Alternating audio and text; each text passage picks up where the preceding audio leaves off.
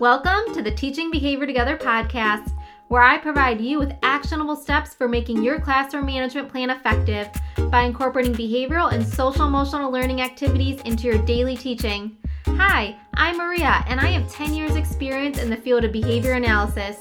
In each episode, I will be providing you with effective and evidence-based strategies you can use to create a classroom environment you want to go to each morning. No longer will you be driving home in tears over the overwhelming feeling of trying to manage student behaviors. So sit back, listen up, and start seeing success.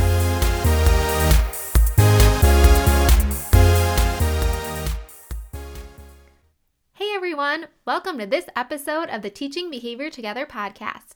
Today we're going to be talking all about reinforcement. Now I know there are a lot of feelings about reinforcement in the field of education.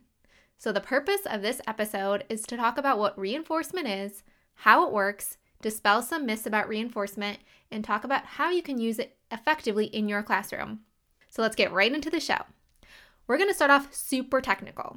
Reinforcement occurs when a behavior is followed by a stimulus event, and as a result, the future frequency of that type of behavior increases in similar conditions. So basically, reinforcement increases the future probability of that behavior. So essentially, if we're reinforcing behaviors, we're going to see those behaviors more often. Now, there are two forms of reinforcement, positive and negative. People get very confused by these terms because of the words positive and negative. But I want you to think about it like a math principle. Positive reinforcement is when we add something to the situation that increases the behavior. An example of this would be putting money in a vending machine and getting a soda pop is a form of positive reinforcement. The stimulus, the soda pop, is added after the behavior of inserting money into a vending machine. The future likelihood of putting money in a vending machine to get a soda pop increases. Negative reinforcement is when we take something away from the situation that still increases the behavior. An example of this would be when we take any type of pain-relieving medication for a headache. So you take the medication, that's the behavior, and the reinforcer is that the headache goes away. Okay, so another example, because negative reinforcement is a little bit harder of a concept to grasp, is when we set an alarm, and then when the alarm goes off, we hit the button to get the alarm to stop. Hitting the button results in something being removed. Therefore, hitting the button increases in the future because we don't want to hear that annoying sound in the morning, right? A classroom example would be if a student completes all of their classwork in the allotted time, we take away a homework assignment. This would increase using the allotted time appropriately to complete work. Okay, now that we know what reinforcement is and that there are two different types of reinforcement, I think we can agree that reinforcement is more than just earning superficial items for appropriate behavior. Reinforcement works by increasing behavior. Anything that increases the behavior is a reinforcer. Okay, so let's break that down a little bit. Oftentimes we think we are quote-unquote punishing a behavior, but we're actually really reinforcing it. If whatever action we take after a behavior increases the behavior, then we're reinforcing it. So let's say a student engages in a tantrum and we send them to the office. If tantrums keep happening, then sending them to the office is functioning as a reinforcer. Now, there are 4 functions of behavior, and we're not going to get into that right now, probably in a later episode, but all you need to understand for right now is that if whatever you're doing that you're trying to decrease a behavior is actually keeping the behavior at status quo or increasing the behavior, you're actually reinforcing the behavior. Therefore, we really need to look at the data to see if the strategies and interventions we're implementing are increasing the behaviors that we want to see. With that being said, some things we think of as traditional reinforcers, such as toys or treats or activities, might not actually function as reinforcers for students. If they don't increase behaviors, then they're not reinforcers. I'm sure you're already seeing that reinforcement is much more complex than just giving a kid a snack or a token for completing work. I'm not even going to get started on token reinforcement because it is so vastly complex. There are so many principles at play with token reinforcement. Probably going to do an entire episode on token reinforcement in case if you do want to use that in your classroom so that you are using it effectively. But for right now, we're just going to stick to the basics of reinforcement. The next thing I want to talk about is the myths that I commonly hear about reinforcement that might make us think that it's ineffective to use in our classrooms or that we shouldn't be using it. The number one myth I hear is that if we reinforce kids in the classrooms, they won't be successful in the real world because there aren't any reinforcers in the real world. Because we've already talked about how reinforcement increases our behavior, all of our behaviors are reinforced each and every day. That's why we continue to engage in them. We wake up because it's reinforced by access to the people in our homes, going to our jobs, getting our paychecks. We put on a seatbelt to avoid getting a ticket. Therefore, putting on our seatbelt increases in the future. We pay for our food in order to access that food. Therefore, paying for food increases in the future. We answer text messages to access communication and connection with our friends. Therefore, texting behavior increases in the future. And a really obvious one is that we get paid to do our jobs. Therefore, doing our jobs and showing up to work increases in the future. So that myth basically is hypothesized around the fact that if we give kids these contrived reinforcers, that in the real world, there won't be any reinforcers for them to access, and therefore they won't be successful. What I want to tell you is that reinforcement doesn't always have to be so contrived.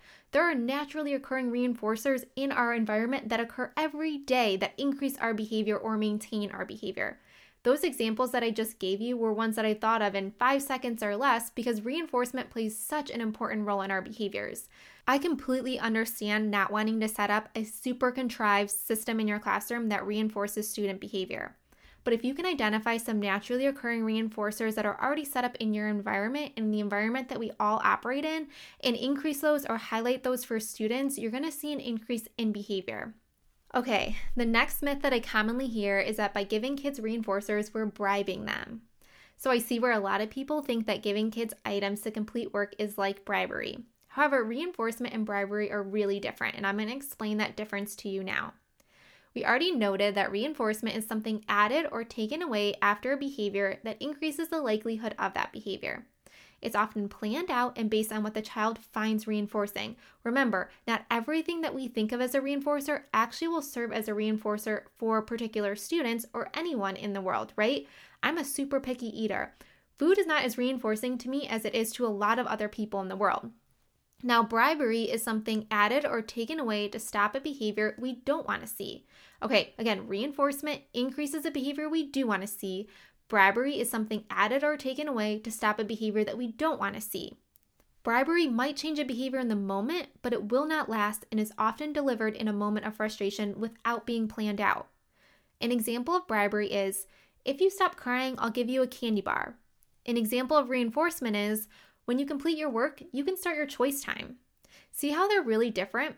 Bribery, again, stops the behavior we don't want to see, and reinforcement increases the behaviors that we do want to see. I can see why people get very, very confused about this, and I totally understand why this is a myth of reinforcement. I just want you to know that if you are using reinforcement in your classroom, which we all are using reinforcement in our classroom because behaviors exist in our classrooms, therefore we're reinforcing something, right? Just know that you're not bribing them. If you're using reinforcement to increase behaviors that you want to see, as opposed to using some sort of mechanism to stop behaviors you don't want to see, you're using something sophisticated called reinforcement, and we all are reinforced in our daily lives, so keep doing what you're doing, girl. All right, another myth that I hear is that if we give them a reinforcer, then we'll always have to give them a reinforcer. Okay, so I get why this is a myth, but I want to tell you that when we're teaching a new skill, we give a lot of reinforcement. Okay, let's think about communication.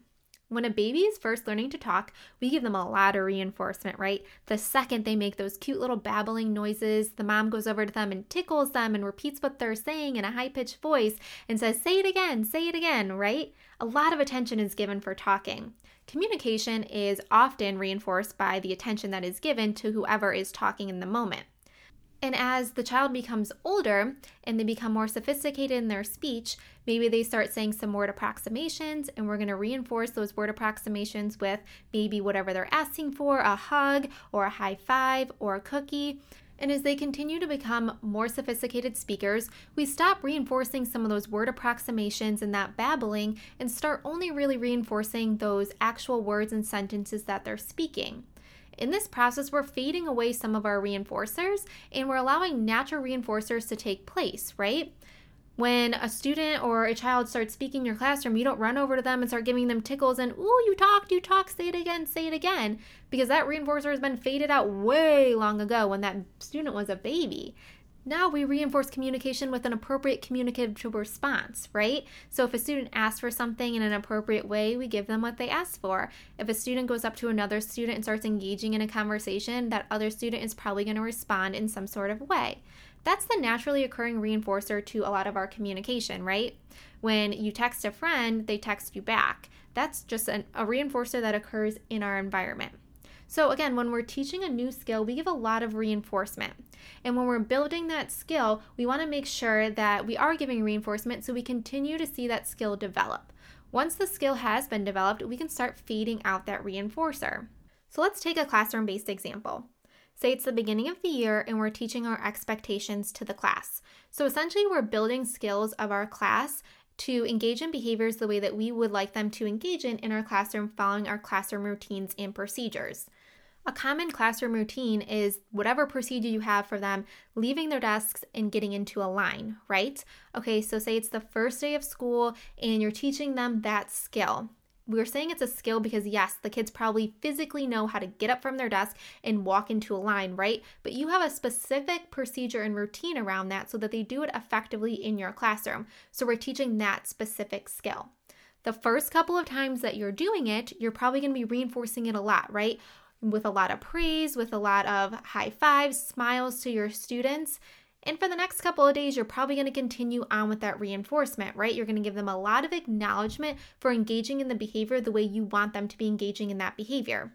Now, as the rest of the year goes on, it's probably not going to be jumping up and down and giving every kid a high five for getting into line appropriately because they've learned that skill and they've mastered that skill. That skill is now contacting natural reinforcement because once they're in line, they get to access whatever it is you're going to, right? They get to go to lunch or recess or to a special. So that's a naturally occurring reinforcer, right? If I get in line appropriately, then I get to go with the class to wherever we're going. I hope that example makes sense. The point of this myth and me talking about it is to really talk about how yes, when we're building a skill, we do want to give a lot of reinforcement at the beginning because that's what helps build that skill into that student's repertoire. But as that skill is being built, we want to start fading that reinforcement so they are contacting naturally occurring reinforcers. That's ideal. And I totally understand the overwhelm that comes with getting a behavior plan that has a lot of reinforcement components in it, or seeing the teacher next door have a really complex classroom management system that involves a ton of tokens or points or whatever it might be, and feeling like that might not be feasible for you. What I want you to know is that once we've built the skill, we can start fading that reinforcement. That should be the goal of any plan that we have, is that we can start fading that reinforcement. Even with those complex classroom management systems where students are earning points for then pajama parties or pajama day or popcorn party or fun sock day or whatever it might be, we over time should be starting to increase the number of points that they get or the amount of time that they have to wait in order to access that reinforcer. Because again, we are fading out that reinforcer and then allowing them to contact more naturally occurring reinforcers in their environment.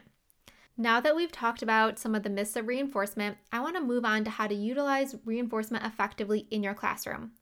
I have to start off with a quick disclaimer. I know there are a lot of disclaimers in my episodes, but these are just general guidelines for reinforcement. If you have a student with significant behavioral needs, you'll want to complete a functional behavior assessment, and based on the results of that functional behavior assessment, come up with a behavior plan that works with the function that was determined based on the data. Again, these are just general reinforcer guidelines that you can utilize across your classroom for many of the students, but you might have students who have more significant needs, and you're going to have to develop an individualized plan for that. Let's get on to the general recommendations for reinforcement. I've mentioned in previous episodes about the 4-to-1 praise ratio. This is a ratio of positive interactions of praise statements to directive or corrective statements. We want to provide 4 positive or praise statements for every 1 directive or corrective statement. There is research to support that the ratio should be a little bit higher, but this is a difficult enough skill to carry out in the classroom, so we're going to stick with this. The basic concept is that we give more positive or praise statements than we give corrective statements. This can be a very effective tool in a classroom. The positive and praise statements do not have to be super forced or fake, but think about all the things you can reinforce in your classroom: attending to task, being a good friend, following directions. There are so many. It just takes a slight mindset shift, right? Often we think when things are going well, we don't need to acknowledge them. We acknowledge the behavior we don't want to see because that needs our attention right away. However, if you flip it, you can see an increase in behavior you do want to see and a decrease in behavior that you don't want to see just as a result because they're engaging in all the behaviors you do want to see. So if you do want to implement this praise ratio in your classroom, what I would start off by doing is just taking some simple data on yourself. Start tallying the amount of times you give praise statements and the amount of times you give directive or corrective statements. Or maybe have a teacher friend come in and take some data for you. Then I want you to set a goal for yourself on how many praise to directive or corrective statements you're going to start with, okay? Going in right 4-to-1 might not be super feasible for you right now, but maybe 2-to-1, and then increase it to 3-to-1, and then maybe 4-to-1.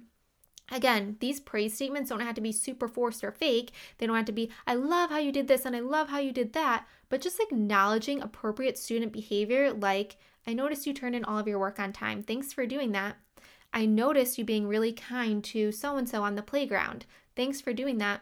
I noticed you only needed one reminder to get in line this time. I noticed that you are working really well with your group today. Or, you know what? You read that book really well. I can tell you're practicing. Or, you've been working really hard on your math. You've done a really great job. Those are all really quick praise statements I just came up with on the top of my head. Think about all of the things that you can acknowledge your students doing appropriately in your classroom to increase that ratio. This takes a lot of time. It's a new skill that you're building, so reinforce yourself too, okay? Tell yourself you're doing a good job and that you're trying your best, because that's what we're all doing. We are trying our best in our classrooms to make sure our students are successful, right? So if you're going to attempt this, again, take some data first, set yourself a goal, and then also just notice all the behaviors in your classroom that you can be acknowledging as appropriate. There are a lot more than you think. And when you do have to acknowledge something that might not be desired in your classroom, make sure that you follow it up with a couple of praise statements after that so that the student does know what behaviors that they should be engaging in. If you want to increase individual student behavior, you might want to look around your classroom for a couple of days and just see what naturally occurring reinforcers occur in your classroom already and just bolster those or highlight those for your students so you see an increase in that behavior. You might want to leave a positive note on a student's desk or shout out a student in front of the class or send a positive note home or maybe an extra high five or a hug. All of these things, if they increase the behaviors that you want to see, can be fun and effective reinforcers in your classroom. Again, you don't have to do these things forever, but as the student starts contacting those natural reinforcers based on these little extras that you are giving them, you are going to see so many increases in those desired behaviors and student success is going to soar, I promise you. You might also want to use some negative reinforcement in your classroom, right? Again, negative reinforcement increases desired behavior. It's just that we're taking something away that increases that desired behavior. So say your students are doing really well in their work, and so you drop their lowest quiz score. Or say that they've turned all of their homework in on time this week, so you take away the homework on Friday. Or maybe you don't even give homework on Friday, right? Or say if students turn in all of their homework or have completed work to a certain level of accuracy on a quiz or exam, they're allowed to pick a couple of the problems that they don't want to answer. Again, this is negative reinforcement in action, right? We allow students to take away something from their environment that they might not want to do, homework, quiz items, tests, and this increases the behavior that we do want to see, them getting accurate scores on their homework, them turning in their homework on time, them utilizing the independent work time we give them effectively. These are just some positive and negative reinforcement strategies you can use in your classroom that will be effective. I've seen them be effective. I've studied this for 10 years, you guys, and I've recommended this to so many teachers, and it is so effective and students reach so much success. Again, these strategies go beyond the sticker and token method that we see in a lot of classrooms and are more natural in classrooms and allow us to really utilize the principles of reinforcement for increasing those desired behaviors. Now we're going to segue a little bit into talking about classroom reinforcement systems. A lot of teachers use classroom reinforcement systems and they can be highly effective. What I do want to say is that classroom reinforcement systems can be very complex. So if you don't have one set up yet, or you don't have an idea of how to set up your classroom reinforcement system, or maybe you had one and it wasn't working as well as you would like, what I want to tell you is that developing one of these systems so that it is effective can be somewhat complex. So I don't want to touch on it now in this episode in its entirety, because I want to devote an entire episode to setting up a classroom reinforcement system and really walk you through step by step how to set up that system so that it is effective. What I see a lot is that teachers set up a point system or maybe some other system that they're going to utilize in their classroom to reinforce those behaviors, but there might be some tweaks or different things that you might want to add to it so that it is a little bit more effective for you in your classroom. So I really want to dedicate an entire episode to that. For right now, I just wanted to talk about what reinforcement is and how you can utilize those individual reinforcers for students in your classroom.